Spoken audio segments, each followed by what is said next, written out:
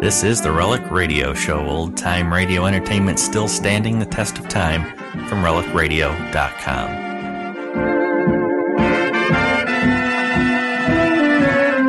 Welcome back to the Relic Radio Show. This week's hour of radio drama begins with Rocky Jordan. We'll hear The Nile Runs High from September 18th, 1949. After that, it's Night Beat and The Devil's Bible from July 24th, 1950. Buy wisely. Buy for flavor. Buy Del Monte. Del Monte, the brand you trust for flavor in so many good foods. Time now for Rocky Jordan, brought to you today by Del Monte Tomato Products.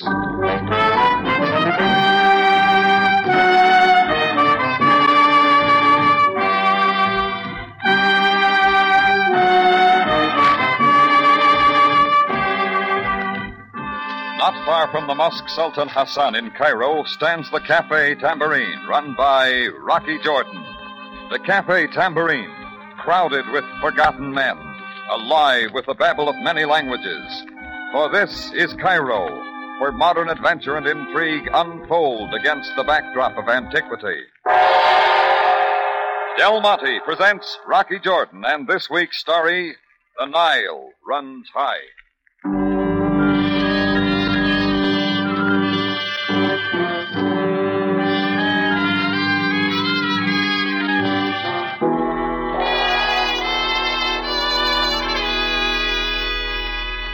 Winter and summer come to Egypt like any other land, but there's only one other season of the year, and the most important of the three. It comes as the great river Nile rises to overflow its banks in late September, bringing new fertility and life to this strange land. The Nile season is a time for rejoicing and festivities. I was out in the morning to watch the myriad white sailboats sporting on the river. I wandered alone away from the holiday crowd south past the Ismail Bridge. Finally, just as I decided it was time to get back to the Tambourine, a white-sailed scow caught my eye moving away from the other boats and seemingly out of hand. It heeled into the wind, then a breeze swung it directly toward shore, and it kept coming till it floundered aground. A voice moved me into action. Help me! In the name of Allah! Help me! I splashed out into the shallow water, and in a few seconds climbed onto the listing deck. I ducked under the boom toward where a man lay helpless across the tiller. He wore the blue robes of the fellahin, and they were splotched with red. Oh, my Effendi. My good Effendi. Easy, fella. You're hurt bad. What's it all about? I did my best. Tell my master that Shufa did his best. Looks like a bullet wound. Who did it? I do not know. They were in another boat. All right, now we gotta get help. No, there is no time. Take it back now. Quickly, Effendi. Take what back? What do you mean? There, below. Take it back. Shufa was pointing frantically to the open hatch, so I hurried over and down to the small cabin. It was loaded with miniature bales of cotton. I touched one and found that it was wet. But what interested me was the man on deck, so I got back to him. But too late. Shufa had rolled over on the deck, face up. Dead now from the bullet wound in his chest. Well, it wasn't a pleasant way to start the day. I threw a face of sail over the pathetic figure and dropped an anchor to secure the boat where it was. I scratched around a little, but found no papers to identify the boat. All I could find was its name painted on the side, the Water Nymph. After that, I waded ashore, and about 3 blocks up the hill, I found a phone booth outside a little market. Police headquarters, Zavaya speaking. Hello, Sam. It's Rocky. Jordan, why are you not out celebrating with the rest?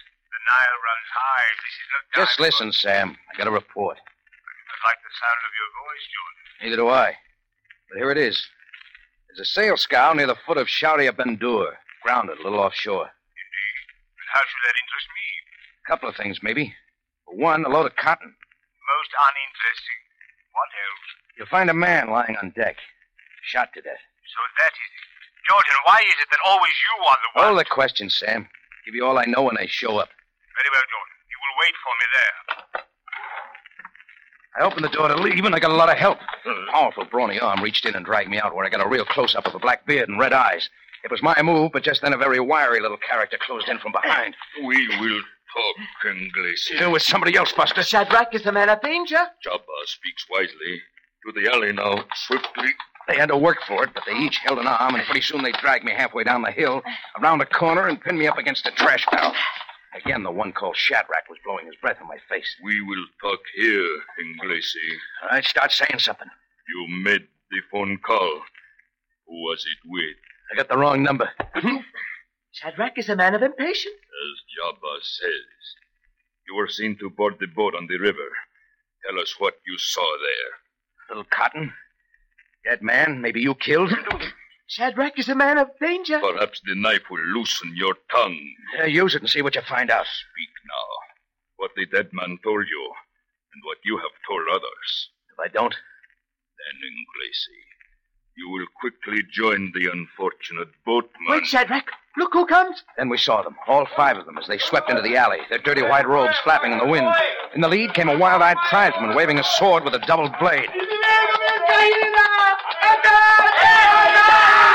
Shadrach and his buddy froze for a split second, and just before they ran, they slammed me head first at the feet of the onrushing pack. Jolt knocked the wind out of me, and somebody's boot behind my left ear did the rest. And that was all.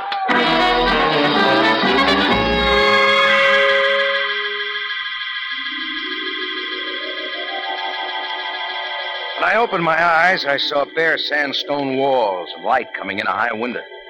The rest I saw made me sure I was dreaming. But the soft hand stroking my cheeks was still there, so I looked again. The face bending over me was beautiful but expressionless. It was dark, but not too slender. The only sign she was human was the throbbing at her temples, until she spoke. You need not fear. We are both quite safe. Oh, are we, lady? What happened to all the little men? They do not matter now. They brought you here. Now we are alone. Yeah, real cozy. Oh, lie quietly. The pain will soon be gone. Well, that's not what bothers me. My name is Farada.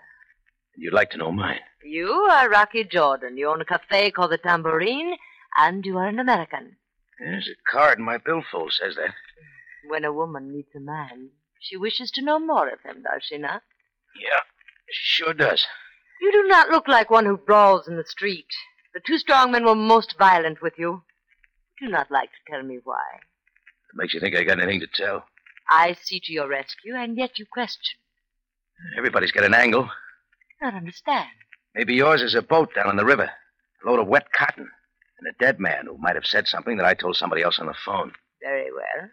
You need only tell me. You got quite an assignment, getting information out of me in your own way.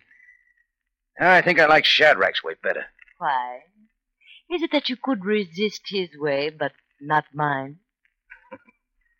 Give it up, lady. Won't work. A man as wise as you should know that my way is best. Where's the threat from? El Kahira? Then you know of him. Yeah, one of your boys shouted his name. Who is he? El Kahira is a man of destiny. The true, the exalted leader. Well, I'm still asking who he is. Very soon you and all Egypt will know. Only those who bend to his will shall be spared. Yeah, maybe he'll spare me. He knows what I told other people. Perhaps. You leave me then? You got ways of stopping me? I would not use them.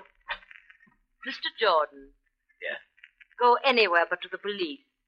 My men can return most quickly. I went out and down some steps to what turned out to be one of Cairo's many old deserted towers. I knew I wouldn't find Farada there again. If any of my rescuers were around outside, they didn't show their faces, so I skipped Farada's advice and made it for police headquarters the quickest way. When I walked into Sabaya's office, he jumped up from behind his desk and came striding toward me. Jordan, where have you been? Have you been worried about me, Sam? We will leave my personal feelings out of this, if that is possible. Suit yourself.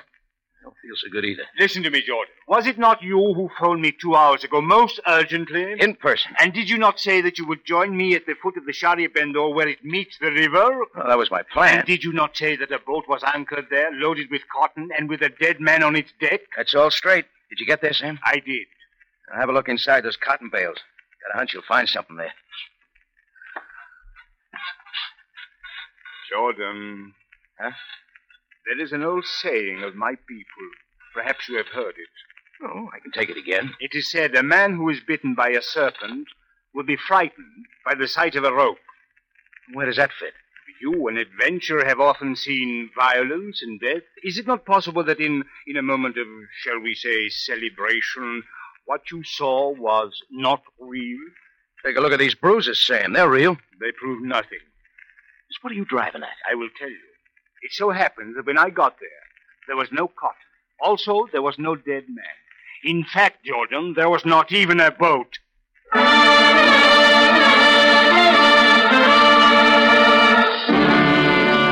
Del Monte Foods is presenting tonight's adventure with Rocky Jordan.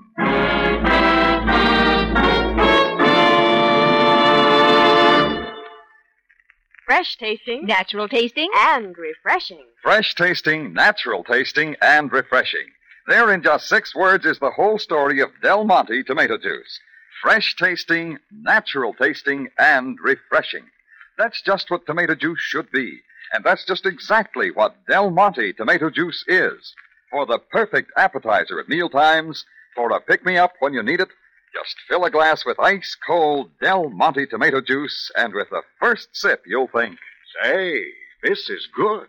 Del Monte tomato juice is fresh tasting. Then with the second sip, you'll add, Really quenches my thirst. Del Monte tomato juice is natural tasting. and you'll drink it down because, Del Monte tomato juice is so refreshing. friends, next time you're shopping, buy Del Monte tomato juice. Look for it in the green can with the familiar red Del Monte shield.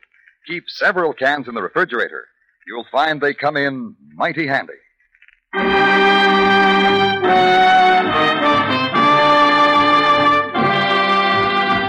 And now we take you back to Cairo and tonight's adventure with Rocky Jordan. The Nile runs high.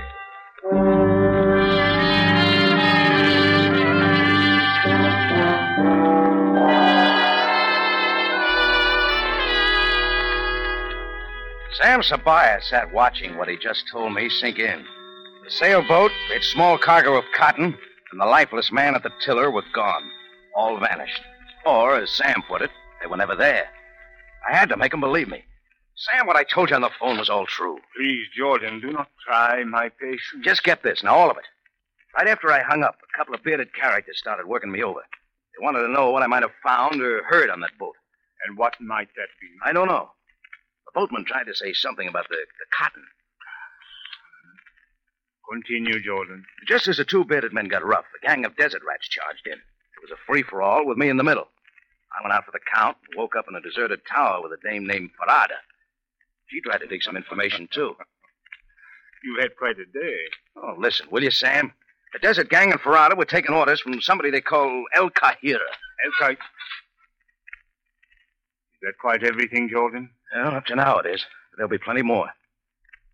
Let me suggest that you go back to your cafe and have a good sleep. I trust that you will not need an escort. I wasn't sure how much of my story Sam believed. All I knew was he bit his tongue at the mention of El Kahira. And there must have been a reason. Outside, I hadn't gone 10 steps when I spotted Farada in a doorway across the street. A couple more white-robed shadows planted a few doors down. I stepped it up, and when I saw they were following, I took cover in a bar half a block down. Hey, Rocky, come on over. It was an old friend seated alone near the door. Bill Harder, crack reporter of the Cairo Mail. I figured he could help me, so I joined him. He was a couple of drinks ahead of me. Man, what happened to your face, Rocky? Somebody step on it? Yeah, supposing I said somebody did. It wouldn't surprise me. The scrapes you get into. Now, give me a scoop on the next one, will you? Sure. Next time I mix with El Kahira, I'll let you know. No, I wouldn't wish that on you. Hey, Gus, take care of my boy here. Short beer's off. And by the way, El Kahira means something, doesn't it? The victorious? Yeah, that's right. The original name of Cairo, named after the planet Kahir. It's the Egyptian name for Mars. And this El Kahira appropriated the name for himself. Yeah. Talk about delusions of grandeur. He's got it. Hey, what brought him up? You did. I did? Maybe so. You know, I need somebody like him around. I've met a decent story in weeks. Oh, here, I'm clean. Oh, thanks. What's this El Kahira like, Bill? Oh, he's a screwballed Endemol, Rocky. Pretender to the throne of Egypt. You got any reasons? Oh, sure. Claims he's a direct descendant of the first king of Egypt. Way back 6,000 years. I think he really believes it. Modern pharaoh, huh? Oh, before even the pharaohs. You know, Rocky, there's an old legend among the nomadic tribes that they were the original inhabitants of Egypt. They were dispossessed and forced to wander the desert. And El Kahira's going to lead them back, that is. Yeah, there are always a few tribes around willing to make trouble, and Kahira seems to know how to stir them up. You have any idea where he is now? Who knows? He's been in and out of trouble for years, but he always seems to come back. He could be a dangerous man. He and his queen. Farada, yeah. She's as screwy as he is. Are you going already, Rocky? Yeah. Now back to your desk, Bill. I may have a story for you. How's that, Rocky? Hey, that's not the way to the door. I want to speak to the cook. So long, Bill.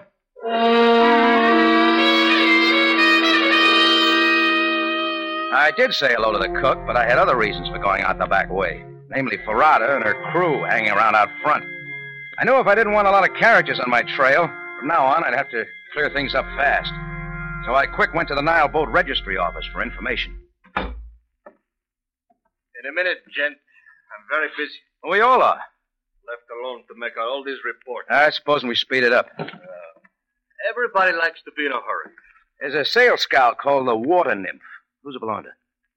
Hold your horse, gent. I'll look it up. Everybody in the office goes to the Nile but me. Just because I'm a Greek does not mean I do not like celebration.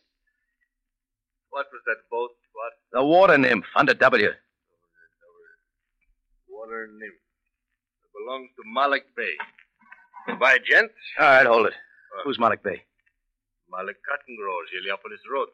One more thing. Has the boat been reported missing? Oh, no. Does that mean I have to make out another report? No, skip it. Happy holiday, gent.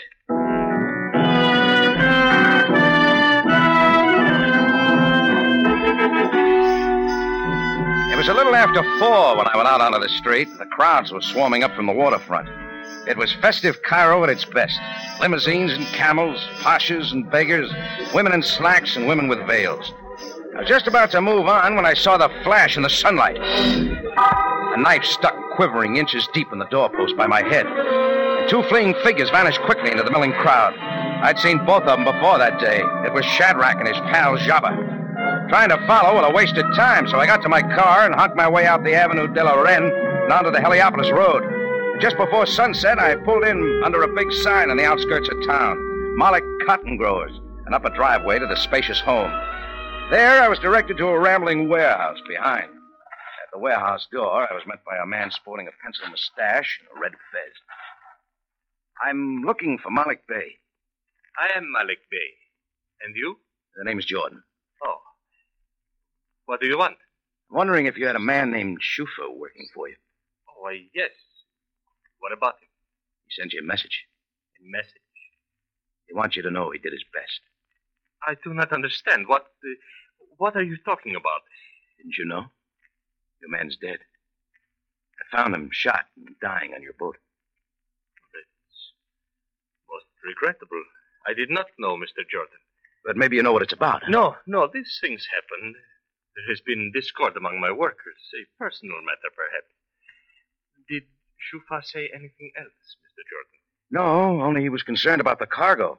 All I could see was some small bales of cotton in the cabin. Well, perhaps it explains part of it. Stealing cotton is nothing new, but a small loss. Oh, you have some left there. Oh, excellent humor, Mr. Jordan. Come inside the warehouse. You shall see. Now, observe, Mr. Jordan. Premium Egyptian cotton ready for the world market. Yeah. You keep it here long? No, it is already being moved. You see, the August harvest was over only 3 weeks ago, just ahead of the Nile season. I'm just thinking. Eh? With so much cotton being moved and with boating events on the river, this would be a safe time to do a smuggling job inside the cotton bales. Perhaps. I would not know. Oh, by the way, have you been losing money in the cotton market? That is a most personal question, Mr. Jordan. Oh, forget it. Well, thanks for the deluxe tour, Malik Bey. A pleasure. You were most gracious to bring me the sad news of Shufa's death. He walked with me to my car and watched as I drove out to the main road. But I didn't go far. Just beyond the hill, I parked, took a heavy screwdriver from the car, got out and left the road, circling back. I'd noticed how Malik Bey kept steering me away from a certain padlocked door. I found an open entrance back of the warehouse, and it was just a few more steps to the door I wanted in. It isn't much of a trick to break a padlock if you know how. You just insert the screwdriver, give it a twist, and that's all. I was inside a large room. In the dim light, I could see some bats and all sorts of equipment that didn't mean anything. But stacked along the wall, I saw what I wanted. Small bales of cotton like those I'd seen on the boat. Only these were dry. I took one and broke it open. There was nothing inside. I tried some more, and they were the same. I was stumped. I'd been sure it was a smuggling job. Well, if there wasn't anything inside the bales, it had to be the cotton itself. I stood there rubbing my hand over it, and then I saw something. I rubbed again, harder. A phosphorescent glow followed in my hand's path, and all at once it clicked. It made sense now. Right away, I wanted more words with Malik Bey. I started back into the main room of the warehouse, but I didn't have to go far. Malik Bey was running wildly toward me, looking back over his shoulder. The 2 shots had found their mark. Malik Bey stumbled, fell forward to the floor, rolled over at my feet, face up. It didn't take a second look to see he was very dead. And there in the middle of the warehouse, flanked by her men from the desert, gun in hand, stood Farada. Mr. Jordan, so still you do not forget. I'm just beginning to learn some things. I fear that now it will do you little good. That mean you're using the gun again? It is not mine to decide. Good girl, Farada. Still take orders from the big boy, huh? All Egypt shall obey him soon. Yeah, I'd like to meet His Majesty sometime. El Kahira. El Kahira comes. El Kahira. Farada, who is this who does not bow down before me? It is the man Jordan, my master. So, it is the foolhardy one who hesitates to tell what he knows. I'm ready to tell it now, El Kahira. Now it is too late. I can figure your tie-up with Malik. He had the cotton, he needed money, so he just decided to expand operation. He moved in a lot of equipment, nitric acid and so on, into that big room. Began manufacturing a high explosive. It's called gun cotton. It's a lot safer to handle while it's wet. Indeed, your tongue has been loosened. It's all in there, including plenty of gun cotton. You made a good buyer for his stuff. Only what happened? Did Malik start backing down? Suddenly he was in great fear of the authorities. Did he not know that I am the law? Got an awful lot to prove. The proof is in the doing. Soon at my bidding, the legions of the desert will arise. And I don't have to guess where the gun cotton comes in. Consider, if you will, the effect of a few bombs strategically placed at certain dams far to the south. Dams which control the flow of the river. Making it sound pretty big. Egypt is the Nile. The Nile is Egypt. The economy of the land will be disrupted. There will be chaos. All you're doing, huh, El Kahira? That makes you king. As you say. And after wandering the desert as outcast these many centuries, my people return to the land that is rightfully theirs. And you're telling me because I don't get to see it, huh? Most truly spoken. Farada, you have the gun. At your command, my master. Then you will raise it quickly. El Kahira! Who is without? It is the Baya Bey of the police. El Kahira! You are surrounded. The law charges you with murder and revolution. Will you come out peaceably? We will never yield. But my master, we have no choice. Enough. We will fight to the end. We are as naught before destiny. Should we fail, another will arise. You have spoken, my master. My subjects, to the windows, fight to the death. The desert men turned, and as Farada wavered, I saw my chance. I grabbed the gun from her hand and made for the open door. As I went out, it slammed behind me, and I kept running till I landed behind a watering trough where Sam Sabaya waited. Down, Jordan, quickly. What's that man, Sam? He's wild. El Kahira! This is your last chance! There was no answer from inside. Sam motioned his men surrounding the building to stay covered. And that's how we waited in silence for what seemed like a long time. I had an idea what would happen. All at once it came. Even though he dies, El Kahira lives forever!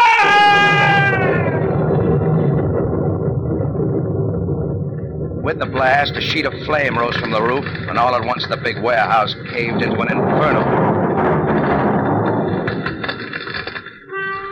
Suddenly, they were all gone. El Kahira, the self-styled god of war, had died as fantastically as he had lived.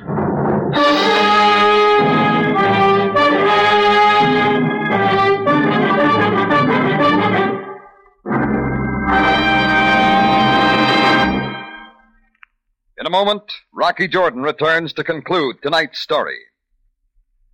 There's nothing like a good old backyard barbecue with juicy hamburgers sizzling on the open grill and Del Monte catsup close at hand.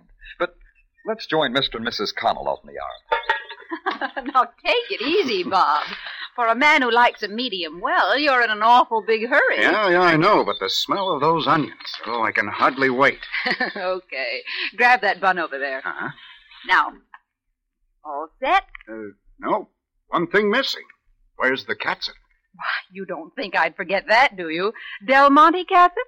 Here it is. Why, no hamburger would be complete without it. That's right, Mrs. Connell. That final touch that makes a hamburger a super burger is Del Monte catsup. Yes, Del Monte catsup has a distinct flavor all its own. A lively, zesty, spiced tomato goodness that's a real flavor treat. So see what its wonderful, rich tomato flavor can do for all the main course foods you serve so often. We know you'll like it. And here's good news. Del Monte catsup actually costs less than many other quality brands. So remember, for flavor first, look for Del Monte catsup. Your grocer has it. Back now to Rocky Jordan.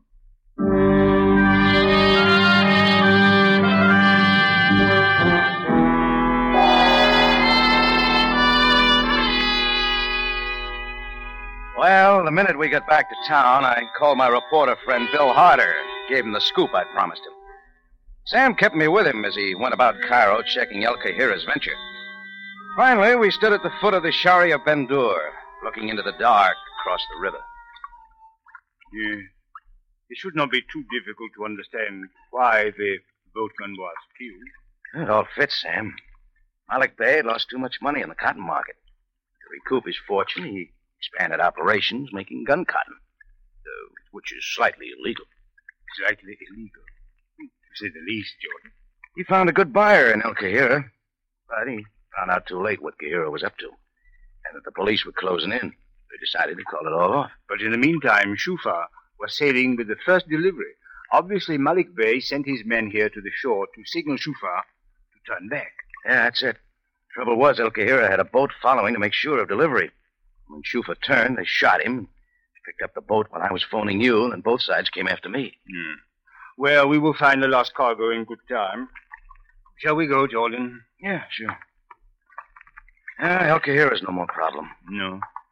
He chose to end his life as fantastically as he lived it. Instead of fighting, he committed suicide. And like Bill Harder said, he may have been screwy, but he was sure dangerous. Are not all power-mad people dangerous, Jordan? You're right, Sam. But I wonder about that legend that says the nomads once owned Egypt. Unsubstantiated by any historical fact. A pure fabrication. Like that boat I saw in the river, Sam? Jordan, will you join me for coffee?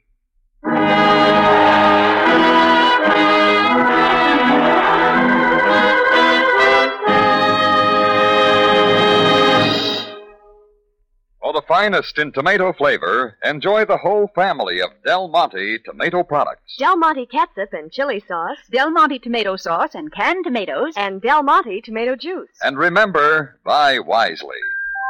Buy for flavor. Buy Del Monte. Del Monte, the brand you trust for flavor in so many good foods.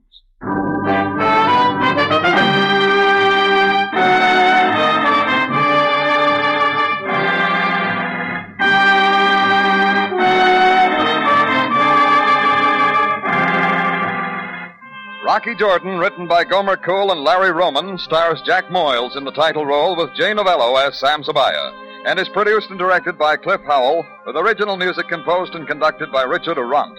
Remember, you have a date next week at the Cafe Tambourine, run by Rocky Jordan. Same time, same station. And the story is Adventure with Adelaide.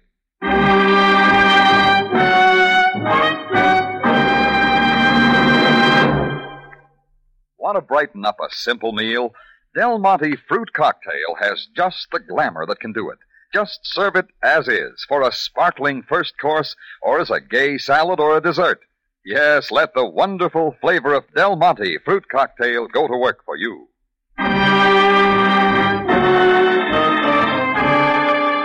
Ray Thor speaking. Rocky Jordan is presented over CBS, the Columbia Broadcasting System.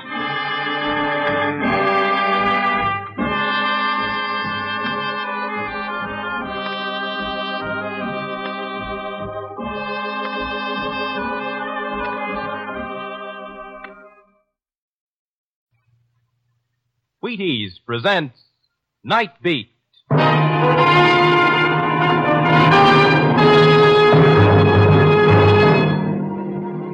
On stage tonight from Hollywood, Night Beat, another in the Wheaties' big parade of exciting half-hour presentations. Night Beat.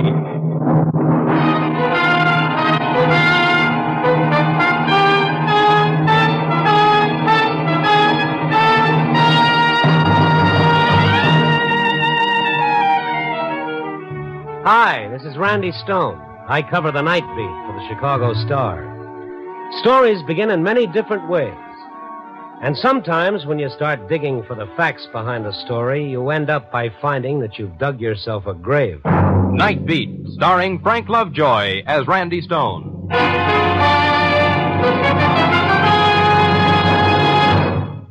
On a hot August afternoon back in 1936, young Bobby Feller stepped out on the mound and started his first major league game as a Cleveland Indian. He was just 17 years old. Bob, step up here and tell us what happened that day. Well, Ed, I was really loaded with Wheaties for that game. I struck out 15 St. Louis Browns. You think the Wheaties helped, eh, Bob? Ed, I'll tell you, Wheaties always help. I've been eating them for pretty near 20 years, 4 or 5 times a week. And Wheaties with milk and fruit are still my favorite breakfast dish. That's wonderful, Bob. Thanks for stopping by, and best wishes to a real Wheaties champion. Yes, thank you, Bob Feller. And folks, did you hear what the man said? Wheaties always help. Now, you may not play baseball for a living, but you can use whole wheat energy, too. You try it. Breakfast of champions. Have some and see yourself how Wheaties at 7 can help at 11.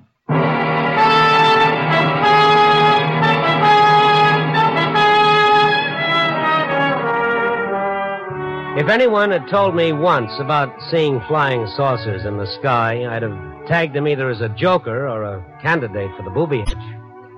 But nowadays, everything is possible, apparently. You know, you could tell me that you saw a little man from Mars 3 feet high, and I wouldn't disbelieve you. Because tonight, I saw someone almost as strange. Fred Muller's bookshop is a shabby little place amidst a teeming stretch of tattoo parlors and penny arcades. It was the book in his window that caught my eye as I was passing. An early edition Bible, richly bound in antique leather, hand-tooled and inlaid with heavy gold leaf.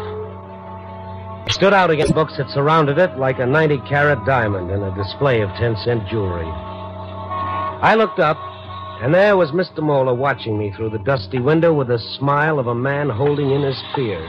And I went in. Hello? A little early, aren't you? Early? It's almost 10 o'clock. I know. I'm just looking at that old Bible in your window. You are a collector of old Bibles, no doubt. No, not exactly. I just happened to see that same book on Mr. Ron Heileman's living room floor the night he was murdered about 6 months ago. I am aware of that. You mind if I have a look at it? You brought the money with you? No tricks? No tricks. Look, all I want to do is see the book. One moment.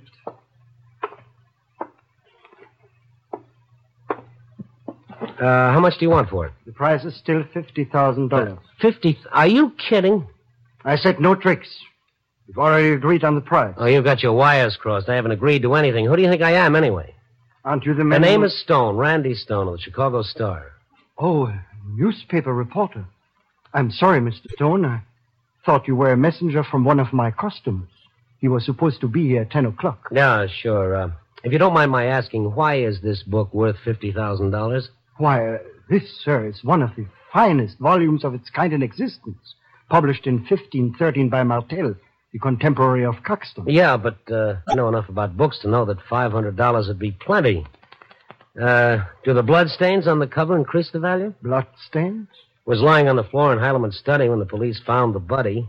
Ron Heileman had been stabbed with a pair of desk shears. Yes, a terrible thing. Murdered by his houseboy, wasn't it?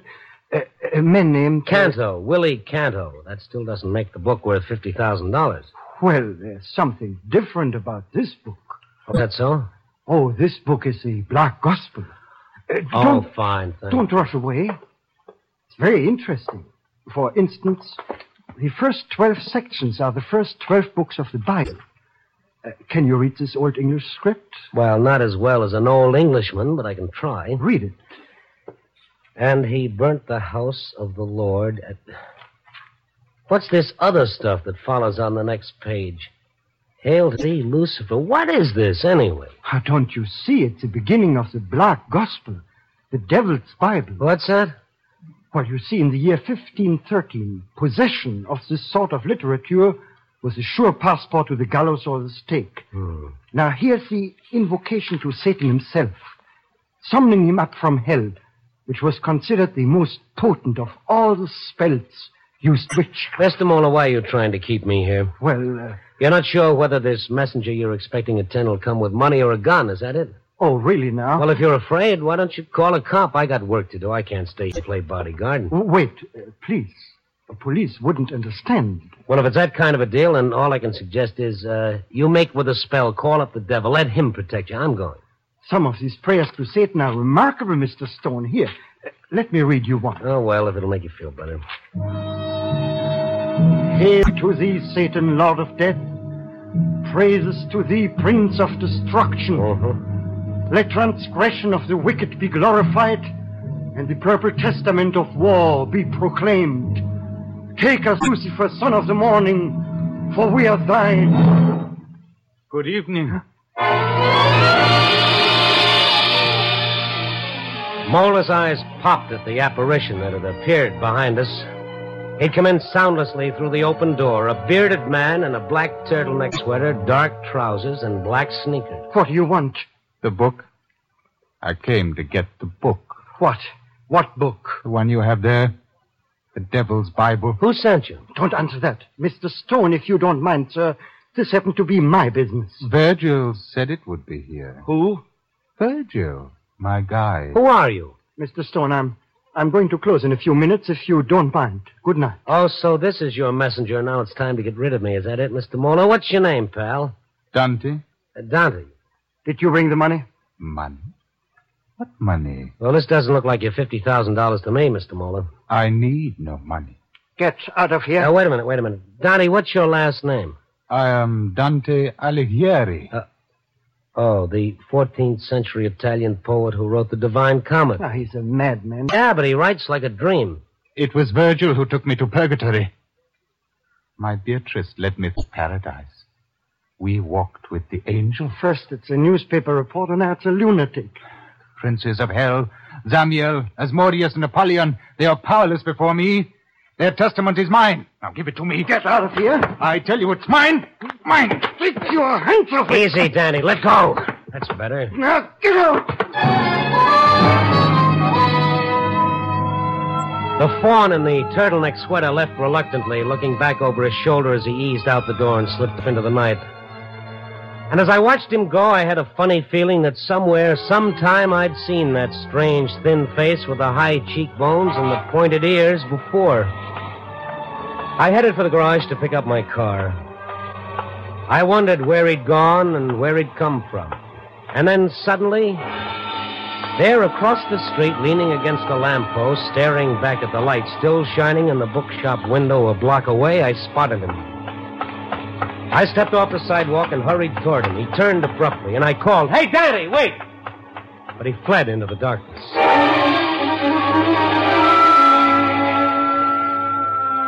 When I got to the office, I figured that Mola's little bookshop might make the basis of a human interest yarn if I tied it in with the breakup of the late Ron Heileman's famous book collection. So I had our librarian, Benny Marcus, dig out the files on the case from the morgue. I found something that made me do a fast take. What is it, Randy? Well, I just looking at the picture on this story. Huh? Oh, Mrs. Beatrice Heileman. Ain't bad, is she? Young enough to be Heileman's daughter instead of his widow. Well, they say he was the connoisseur. No, that's not the picture I'm looking at. This one, Willie Canto. Huh? Hey, what are you doing?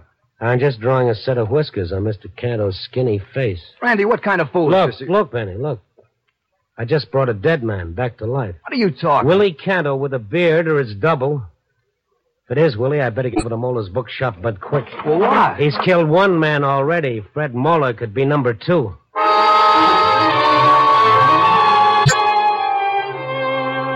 I'd have called the police if I hadn't been afraid of raising a false alarm, which proves that silence is sometimes a poor substitute for brains. It was raining as I pulled up in front of Mola's bookshop. I saw that his lights were still on. The Black Gospel had not been replaced in the window. When I went in, it was neither on the counter nor anywhere that I could see. The place was deserted. I walked to the door of the back room and knocked. Mr. Mola? Mr. Mola? Where's that light switch? Ah. Well, it's his office. He must have... Mr. Mola. The old man lay sprawled on the floor, right beside him.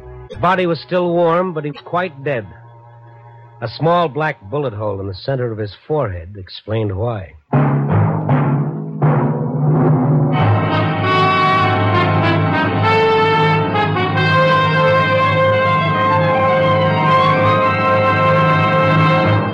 General Mills is bringing you Night Beat, starring Frank Lovejoy as Randy Stone. Hi there. This is Frank Martin, the man about the Wheaties. You know, I like talking about Wheaties on Night Beat because our star really eats them. And incidentally, I eat them. The burning question is, do you eat them? Truth is, millions of Americans do eat Wheaties. And I have a hunch one reason is that Wheaties taste so good. Nothing I can say about crisp flakes and all that will tell you half so much as the fact that millions of us eat them and love them. So, not one more word will you get out of me right now on the good, solid, whole wheat taste of Wheaties. You try them, and you'll know all. Now, of course, there's another reason why so many millions of us dip into Wheaties come breakfast time. It's the whole wheat energy, the wonderful energy that makes the whole morning go better. There's a whole kernel of wheat, for goodness sake, in every flake of Wheaties. That's why they give so much. That's why they're so poppin' full of vitamins and minerals for your good morning. That's why Wheaties with milk and fruit starts a breakfast to remember. So why don't you join us tomorrow morning, us millions of Wheaties eaters? Make yours breakfast of champions, too. Join us, and you'll see how Wheaties at 7 can help at 11. Do that, huh?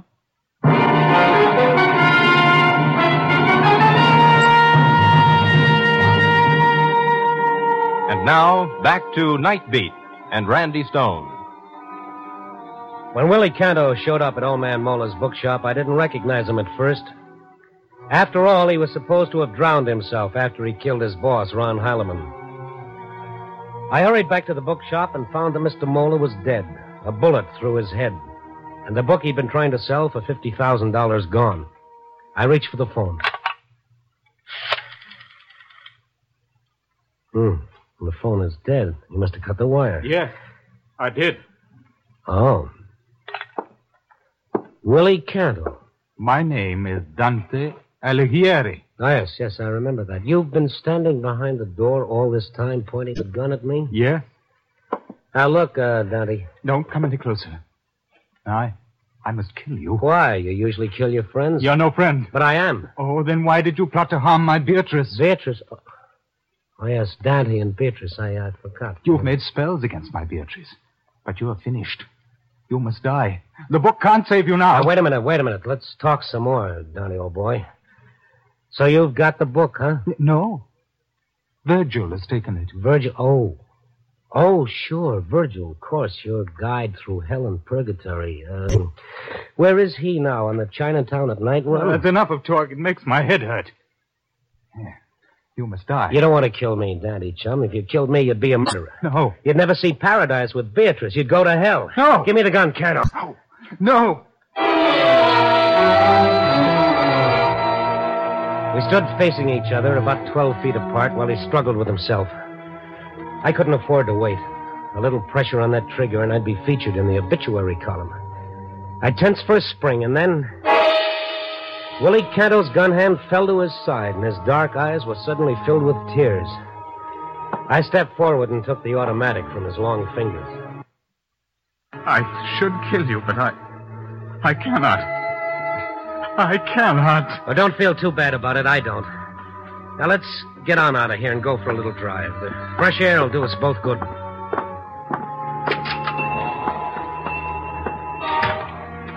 Ah, the rain stopped. There's my car. Hey, Willie, come back here. Canto, come back or I'll shoot.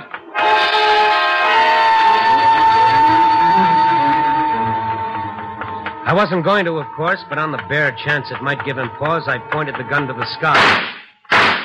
The shot seemed to give him jet propulsion. He dived into an alley and vanished. I turned around and headed back toward my car. I got there just as a couple of prowl cars pulled up behind mine. Down. Oh? Well, Sergeant Black. Oh, it was you who called the police. Why didn't he give you a name? You bashful or something? I haven't had a chance to call anybody yet. Well, somebody called. He said that some guy just killed the fellow that runs this bookshop. What are you doing with that gun? Oh, don't look at me like that, Buzz. It belongs to a fellow who was found dead in the river 3 months ago. Well, who gave it to you? He did. Huh?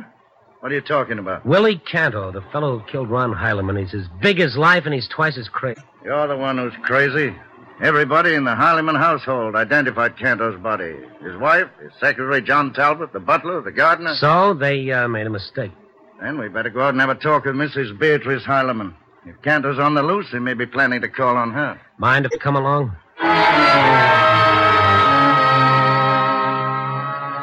The Heileman estate featured a lot of formal gardens, 2 or 3 guest cottages, and a mansion about the size of Mount Vernon.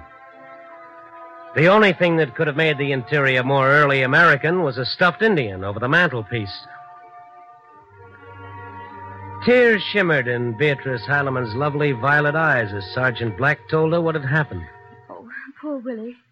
I guess I was wrong when I identified that body as his. But even John Talbot, my husband's secretary, thought it was he. I don't want to alarm you, Mrs. Heileman, but there's a chance Canto may show up here. Oh, but Willie wouldn't harm me.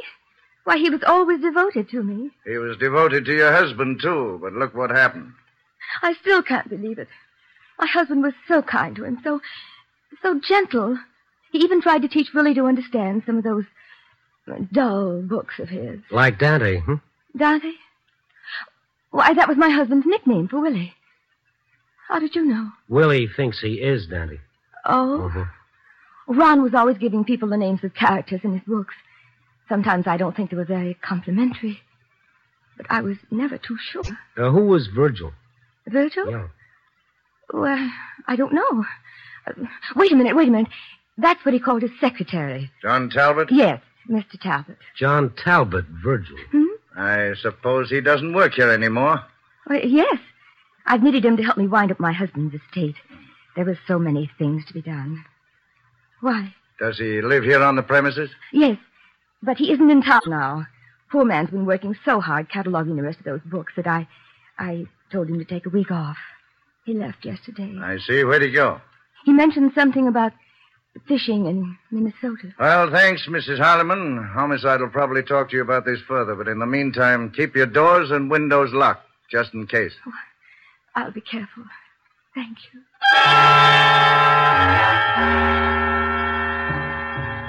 When we stepped out into the night, it had begun to rain again. Sergeant Black drove off to make his report to headquarters, and I stopped to light a cigarette and try to make some sense out of the mess. And then I saw a dim figure emerge from a side entrance to the big house. The figure of a man standing momentarily in a yellow fuzz of light that shone from the open door. A small, familiar silhouette. The door closed and the darkness swallowed him, but there was no doubt about it. It was Willie Canto. I jumped out of the car. Willie! I caught sight of a shadowy figure as he whirled and ran toward the back. Willie! He headed toward the guest cottages, barely visible in the faint glow of a distant street lamp, and for a moment I lost him. Then I heard him leap across the veranda of one of the cottages, and I charged after him. He didn't have time to bolt the door in my face. Willie, what's the matter with you? Just want to have a word? Where are you? Turn on the light. Where's the switch? Wait. Well, that's better. What are you scared of? You. You're the police. What gave you that idea? I heard you. in the house, talking to my Beatrice. Oh, I see. She knew you were there all the time, didn't she? Why, yes, of course. I was in the next room. Well, I'm not with the police. I'm just a broken-down reporter. So put that nice big knife down, Willie. Huh? First a gun, then a knife. You're a bad boy, Willie. What do you want of me? That knife, put it on the dresser, and then we'll talk. Now, that's better.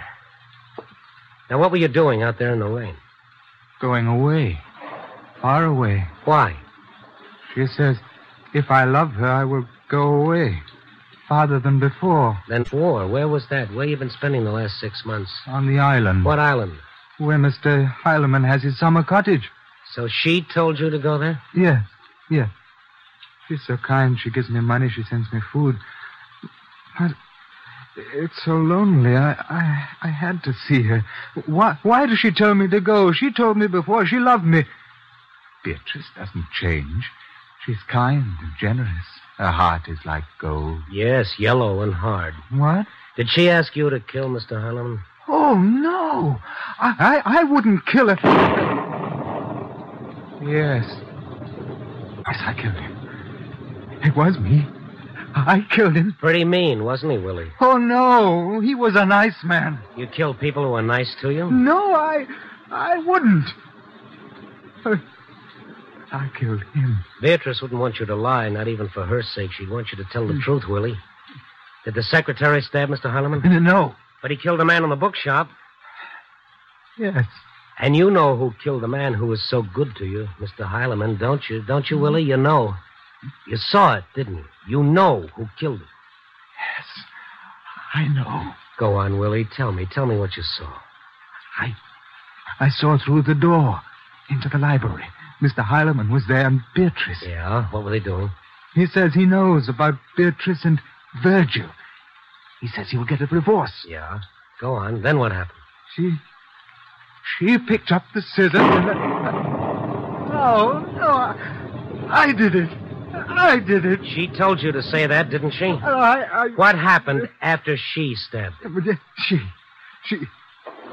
She ran out of the room. I went in... And Mr. Heileman was trying to get up. He said, Willie, get me some paper. Some paper. There was no paper. There was only the book. My book. And I put it on the floor so that he could write. The Black Gospel? Yes. He wrote in it. On the empty page in front, he said, give this to the police. They will know who killed me. Well, why didn't you? I was afraid. For Beatrice...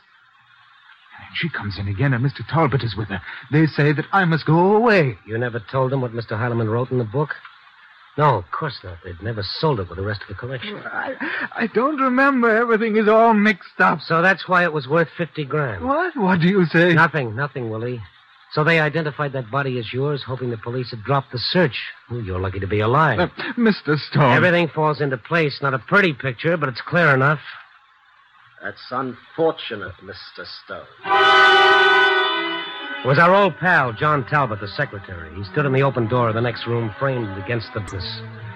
I hadn't seen him since the inquest on Heileman's death, but he hadn't changed. He was a slender, handsome man, looking like a college professor in tweeds and rimless glasses, the type generally pictured carrying a pipe or a book. But what he was carrying was a snub-nosed .38 revolver. A touching little tale, Willie. Virgil. Does that gun mean I should have knocked before entering? Opportunity is always welcome, Mr. Stone, whether it knocks or not. Opportunity for what? To dispose of an unforeseen problem. Oh, meaning me, I suppose. Meaning both of you. It's Beatrice. Her footsteps. John, it's all right. They've gone. I've been waiting for you. Oh, Mr. Stone. Willie. Beatrice, I was going away, but Mr. Stone... Shut the door. John, what is it? Why the gun? It seems that your faithful Dante has been talking to this newspaper fellow. What? Rather extensively, I'm afraid. Willie, have you gone crazy? Oh, Mr. Stone wouldn't harm you, Beatrice. You wouldn't touch her, would you, Mr. Stone? Not without gloves. What did he tell you, Mr. Stone? That lunatic. And you believe him? John, is that why you're holding a gun? You fool. What does it matter what Willie said about me? There's no proof. You consider yourself safe just because I destroyed that wretched book. Oh, no, my dear. That's not enough. I've got to silence them. Put away that gun! Let go of me, you little fool. This fellow knows too much. I can't stand anymore. Let I can't stand it. Let go of my arm. So many terrible things. I can't stand it anymore. I said let go. Oh! You hit her. You hit her. Willie, no. I'll kill you. Get back and drop that knife. Willie Canto staggered as I leaped forward and knocked the gun from Talbot's hand. Talbot reeled backwards and sat down heavily on the sofa behind him. It was then that I saw the dagger in his side and the red stain spreading. Beatrice stood with her back against the wall, her eyes wide, staring at Talbot, and then at Willie lying doubled up on the floor. And suddenly she gave way. I snatched up the gun and went to the phone.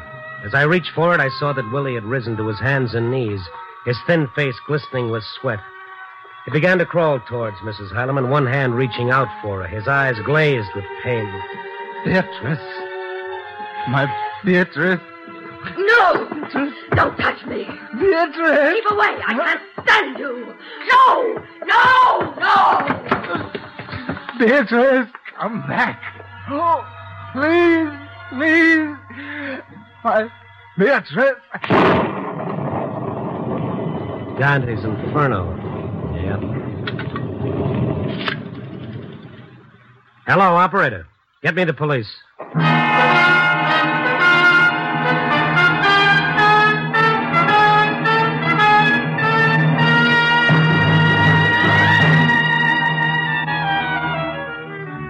Well, the clock hands are converging on 4, pinching out the last hours of the night. The rain has stopped and a new moon is out. No lover's moon, but thin and curving. Like a knife or a dagger. The curved dagger that Willie Canto used. Poor Willie. He wasn't the first who was betrayed by what he thought was love. Love is like eating mushrooms. You don't know whether it's the real thing until it's too late. Oh, well. Copy, boy.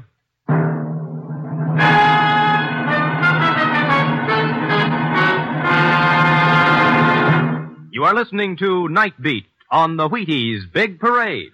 If you're a mother or a father with a warm spot in your heart for pink-cheeked, happy-eyed youngsters, here's something you should know.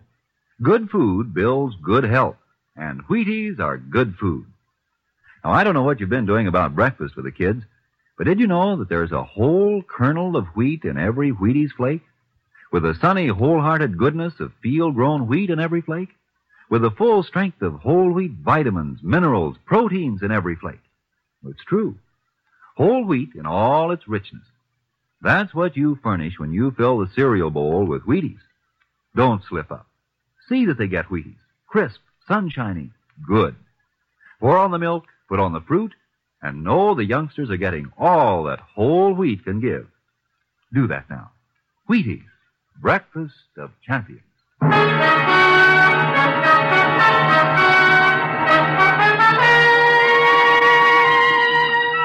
Night Beat, starring Frank Lovejoy, is produced and directed by Warren Lewis and edited by Larry Marcus.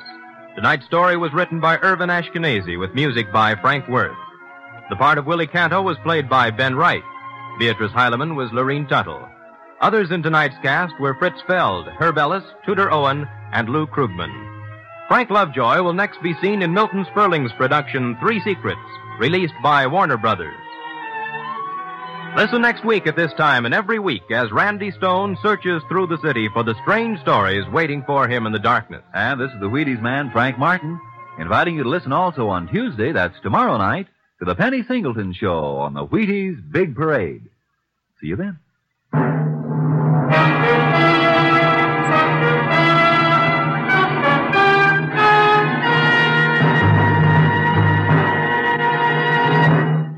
This is Frank Lovejoy reminding you of today's biggest bargain, United States Savings Bonds.